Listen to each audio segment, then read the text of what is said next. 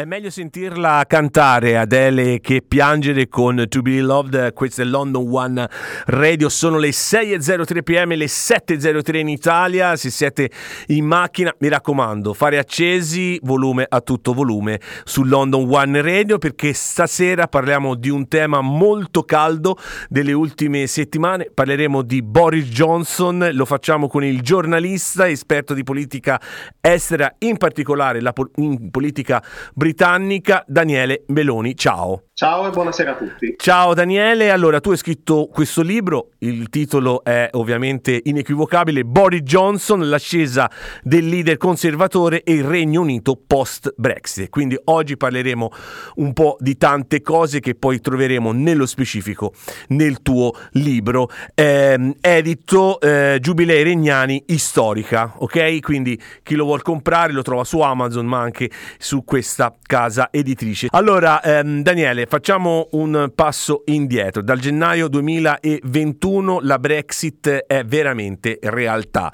La Gran Bretagna si è staccata dall'Unione Europea. Quindi già noi si chiama l'Europa il continente, noi siamo extracontinenti, siamo extracomunitari. Un Boris Johnson che era amante dell'Europa, quindi amava l'Europa, però è stato uno dei promotori anche nell'uscita della Gran Bretagna dall'Europa. Ora si trova una patata bollente, come si dice, che è quella di essere più simpatico agli stessi conservatori. Non ne parliamo poi ai laburisti, però un Boris Johnson che si è trovato in mano il Covid, la pandemia, e come è stata gestita la pandemia non l'ha fatto poi emergere poi così tanto bene come leader, come quei vecchi leader britannici, mi ricordo un certo Churchill e Margaret Thatcher. Allora Daniele, iniziamo. Come lo vedi, come la vedi la situazione di Boris Johnson e come viene poi spiegata anche nel tuo libro? La situazione attuale, stando alle ultime notizie anche sui casi di questo Partygate che sta spopolando e sta guadagnando anche pagine su pagine in Italia, non lo vedo particolarmente bene. Ok. Questa settimana ci sarà questo report, sarà pubblicato questo report di Sue Gray, questa senior civil servant, quindi una figura della pubblica amministrazione che ha avuto il compito di indagare su questi drink post lavoro a Downing Street e non solo, e vedremo cosa emergerà. Certo è che i deputati conservatori sono pronti a mandare lettere al presidente, al chairman del Committee 1922, che è un po' il gruppo conservatore alla Camera dei Comuni, per arrivare alla fatidica soglia delle 54 lettere che faranno partire la cosiddetta mozione di sfiducia a Boris Johnson. È molto probabile che questa settimana si arrivi a queste 54 lettere e poi sarà tutto nelle mani di Boris Johnson, se deciderà di fight, di combattere questa mozione di sfiducia, ed eventualmente verrà messa ai voti di tutto il gruppo parlamentare se hanno ancora la fiducia nel loro attuale leader oppure no. Insomma, ce le metterà tutta per resistere magari per le nuove elezioni del 2024, sicuro. Conoscendo il temperamento di Boris, questa è la direzione. Senti, lui si è trovato in mezzo appunto alla pandemia come primo ministro, ha dovuto prendere delle decisioni, oppure chi per lui o insieme a lui insomma hanno preso delle decisioni. Questa vaccinazione di massa, secondo una tua analisi che poi l'affronti anche nel libro, è stata giusta, è stata sbagliata, si poteva fare meglio? Sicuramente il meglio si può fare sempre, però poteva essere presa con più serietà fin dall'inizio, perché ora a quanto pare la Gran Bretagna invece si è dimostrata tutto open, no? Quasi Tana libera tutti senza la mascherina. Com'è secondo te la situazione pandemia e poi durante la pandemia? Come è stata gestita secondo te?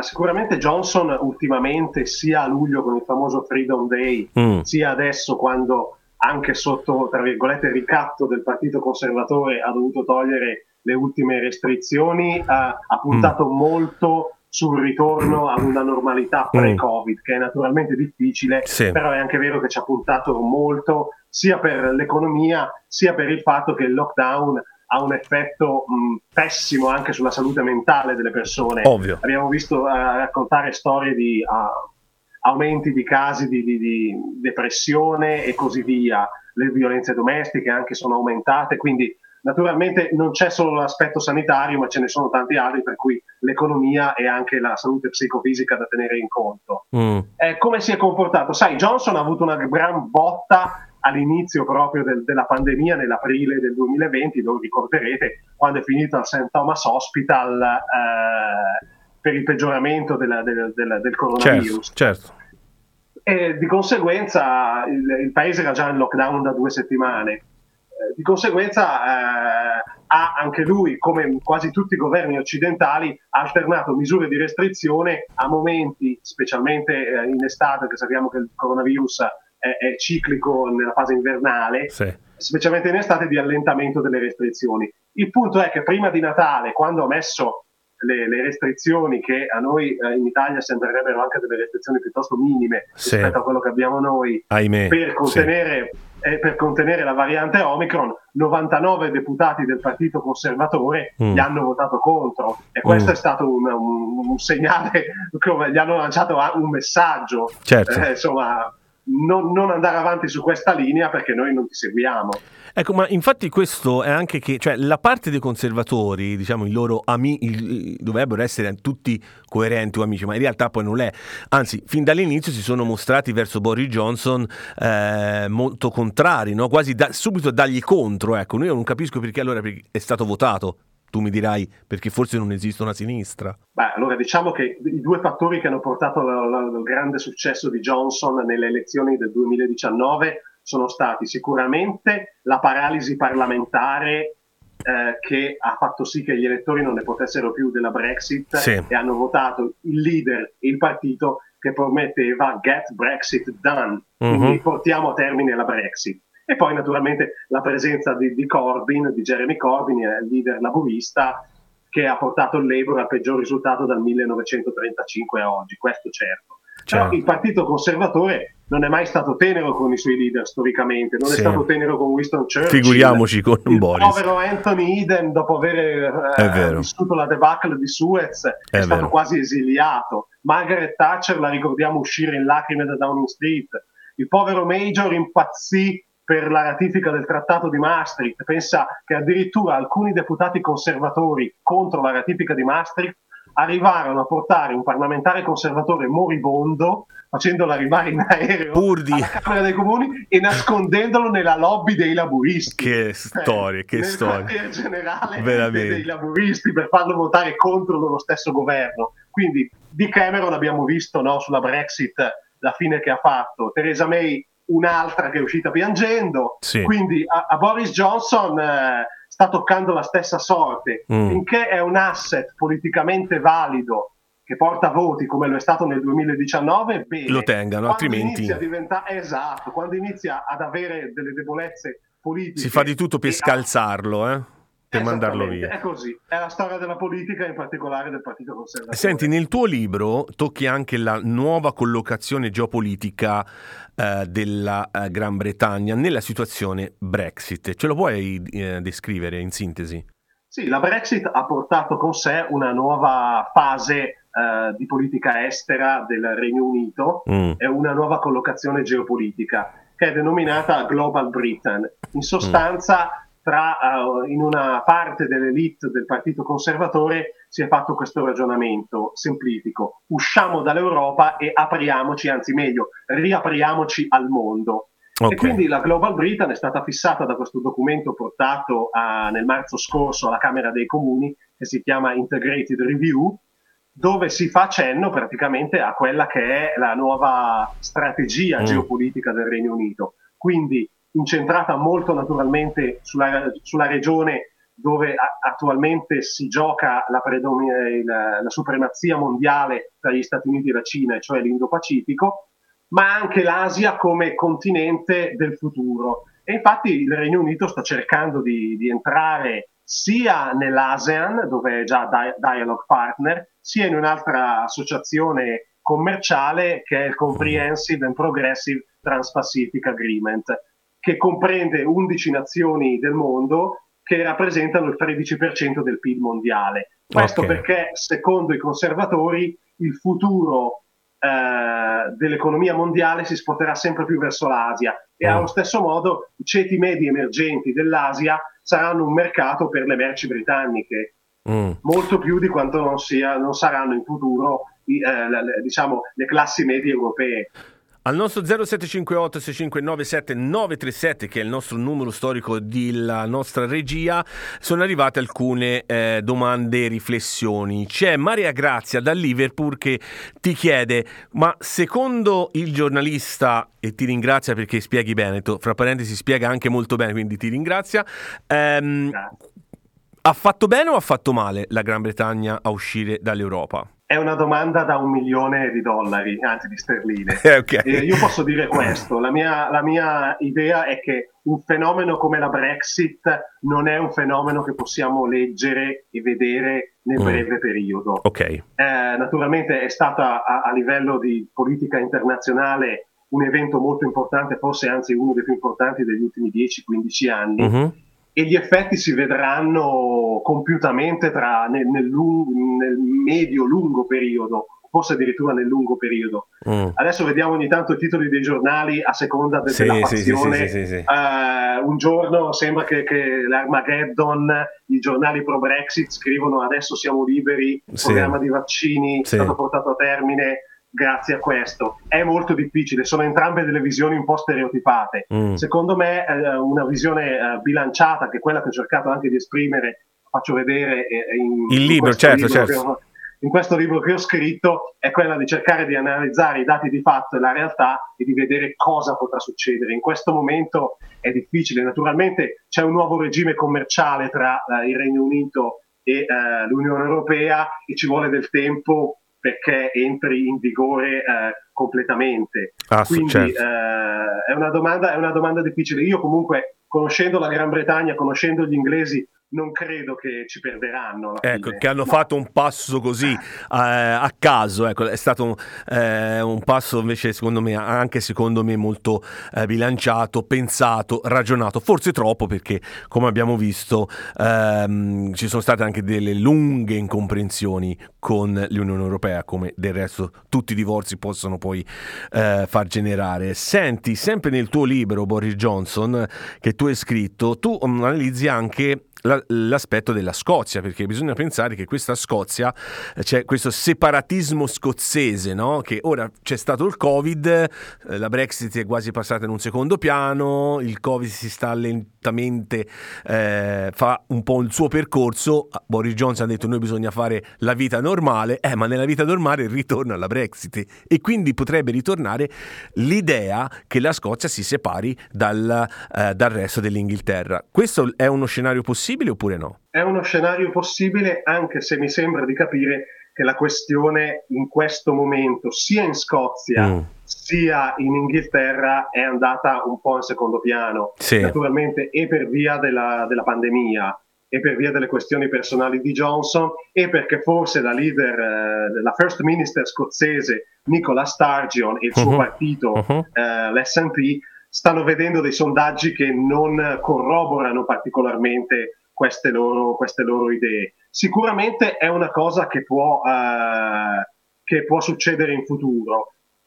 Sturgeon ha già scritto in passato, l'anno scorso, una lettera a Boris Johnson a Downing Street, quindi al primo ministro britannico, dicendo noi siamo intenzionati ad andare avanti con la procedura che ci porterà al nuovo referendum.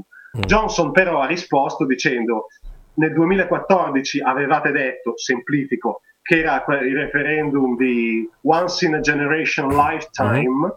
Insomma, dal 2014 a oggi non è passata una generation, sono passati 7 anni, 8 con il 2022. Certo. Sturgeon dal canto suo risponde: è vero, ma c'è stata la Brexit. La Brexit ha portato una diversa situazione, un diverso quadro costituzionale. Noi scozzesi non abbiamo votato per la Brexit, quindi vogliamo ripetere il referendum del 2014. Come finirà? Questa è un'altra bella Chi domanda. vedrà. Un fortune teller, per dirtelo. Io credo che i legami tra Inghilterra e Scozia siano comunque superiori rispetto a quella che è una rivalità comunque storica in questo momento, soprattutto per quanto riguarda le politiche di difesa. Faccio un esempio: i sottomarini con testata nucleare britannici sono a Faslane Bay in Scozia, sono stazionati lì.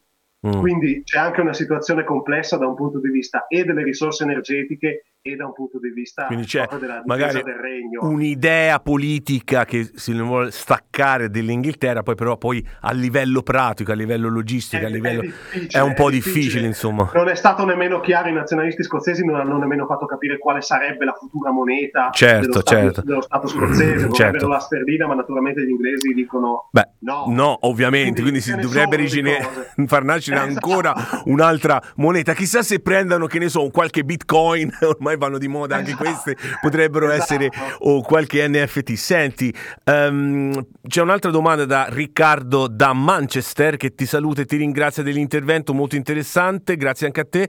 Riccardo ti dice se è possibile con la Brexit in futuro, come hai detto te, vediamo con un lungo periodo, ha scritto una cosa lunga, quindi cerco di riassumerla, che l'economia britannica diventi una delle economie più importanti al mondo e quindi diventi una Gran Bretagna in cui si sta molto bene. Cioè, in sostanza, la Brexit porterà un vantaggio o no all'economia, o uno svantaggio, in sintesi?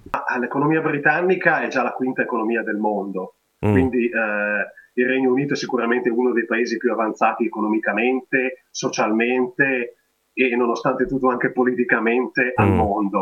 I benefici, in questo momento stiamo vedendo per esempio con gli ultimi dati dell'OCSE che ci dicono che l'economia britannica è quella che crescerà di più nel 2022 rispetto anche alle altre economie. Questo sia per le riaperture che per il fatto che comunque è un'economia molto dinamica anche rispetto per esempio a quella italiana. Quindi io da questo punto di vista il futuro del Regno Unito lo vedo piuttosto roseo, infatti non conviene agli scozzesi e nemmeno ai nordirlandesi separarsi, separarsi secondo me, anche perché sono percettori di sussidi in tante aree depresse della Scozia e dell'Irlanda del Nord, e poi voglio vedere lo Stato scozzese distribuirlo come fa lo Stato inglese, insomma sono tanti soldi, ecco. Quindi secondo me sì, il futuro economico del Regno Unito è roseo e non vedo perché non dovrebbe essere. Ovviamente per tutte le altre risposte che voi volete, Daniele Meloni, il giornalista Daniele Meloni, ha scritto questo libro, Boris Johnson, l'ascesa dei leader conservatori e il Regno Unito post-Brexit, che è veramente interessante, molto diretto, molto semplice anche nella lettura, quindi vi invito a leggere, si trova su Amazon e poi anche credo nelle librerie, giusto? Chiaro? Sì, assolutamente. Perfetto. Ho visto che abbiamo avuto domande da Manchester e da Liverpool, ma qualcuno magari vuole anche farmi qualche domanda di calcio inglese. Perché tu sei anche esperto di calcio inglese, allora. Guarda, forse anche più che di politica. Allora ferma tutto. Daniele, tu sarai più volte ospite, se ti piace ritornare da noi, parleremo di politica, seguiremo tutta l'avanzata politica di Boris Johnson o il declino, vedremo in cos'è, e poi magari anche si parla di sport, perché no? Senti, concludo con... dopo che l'Arsenal ha vinto. Ecco, dopo l'Arsenal che ha vinto. Non è facile, non è facile, quindi mi sa che ci vedremo poco, purtroppo. No, allora rimaniamo sulla politica.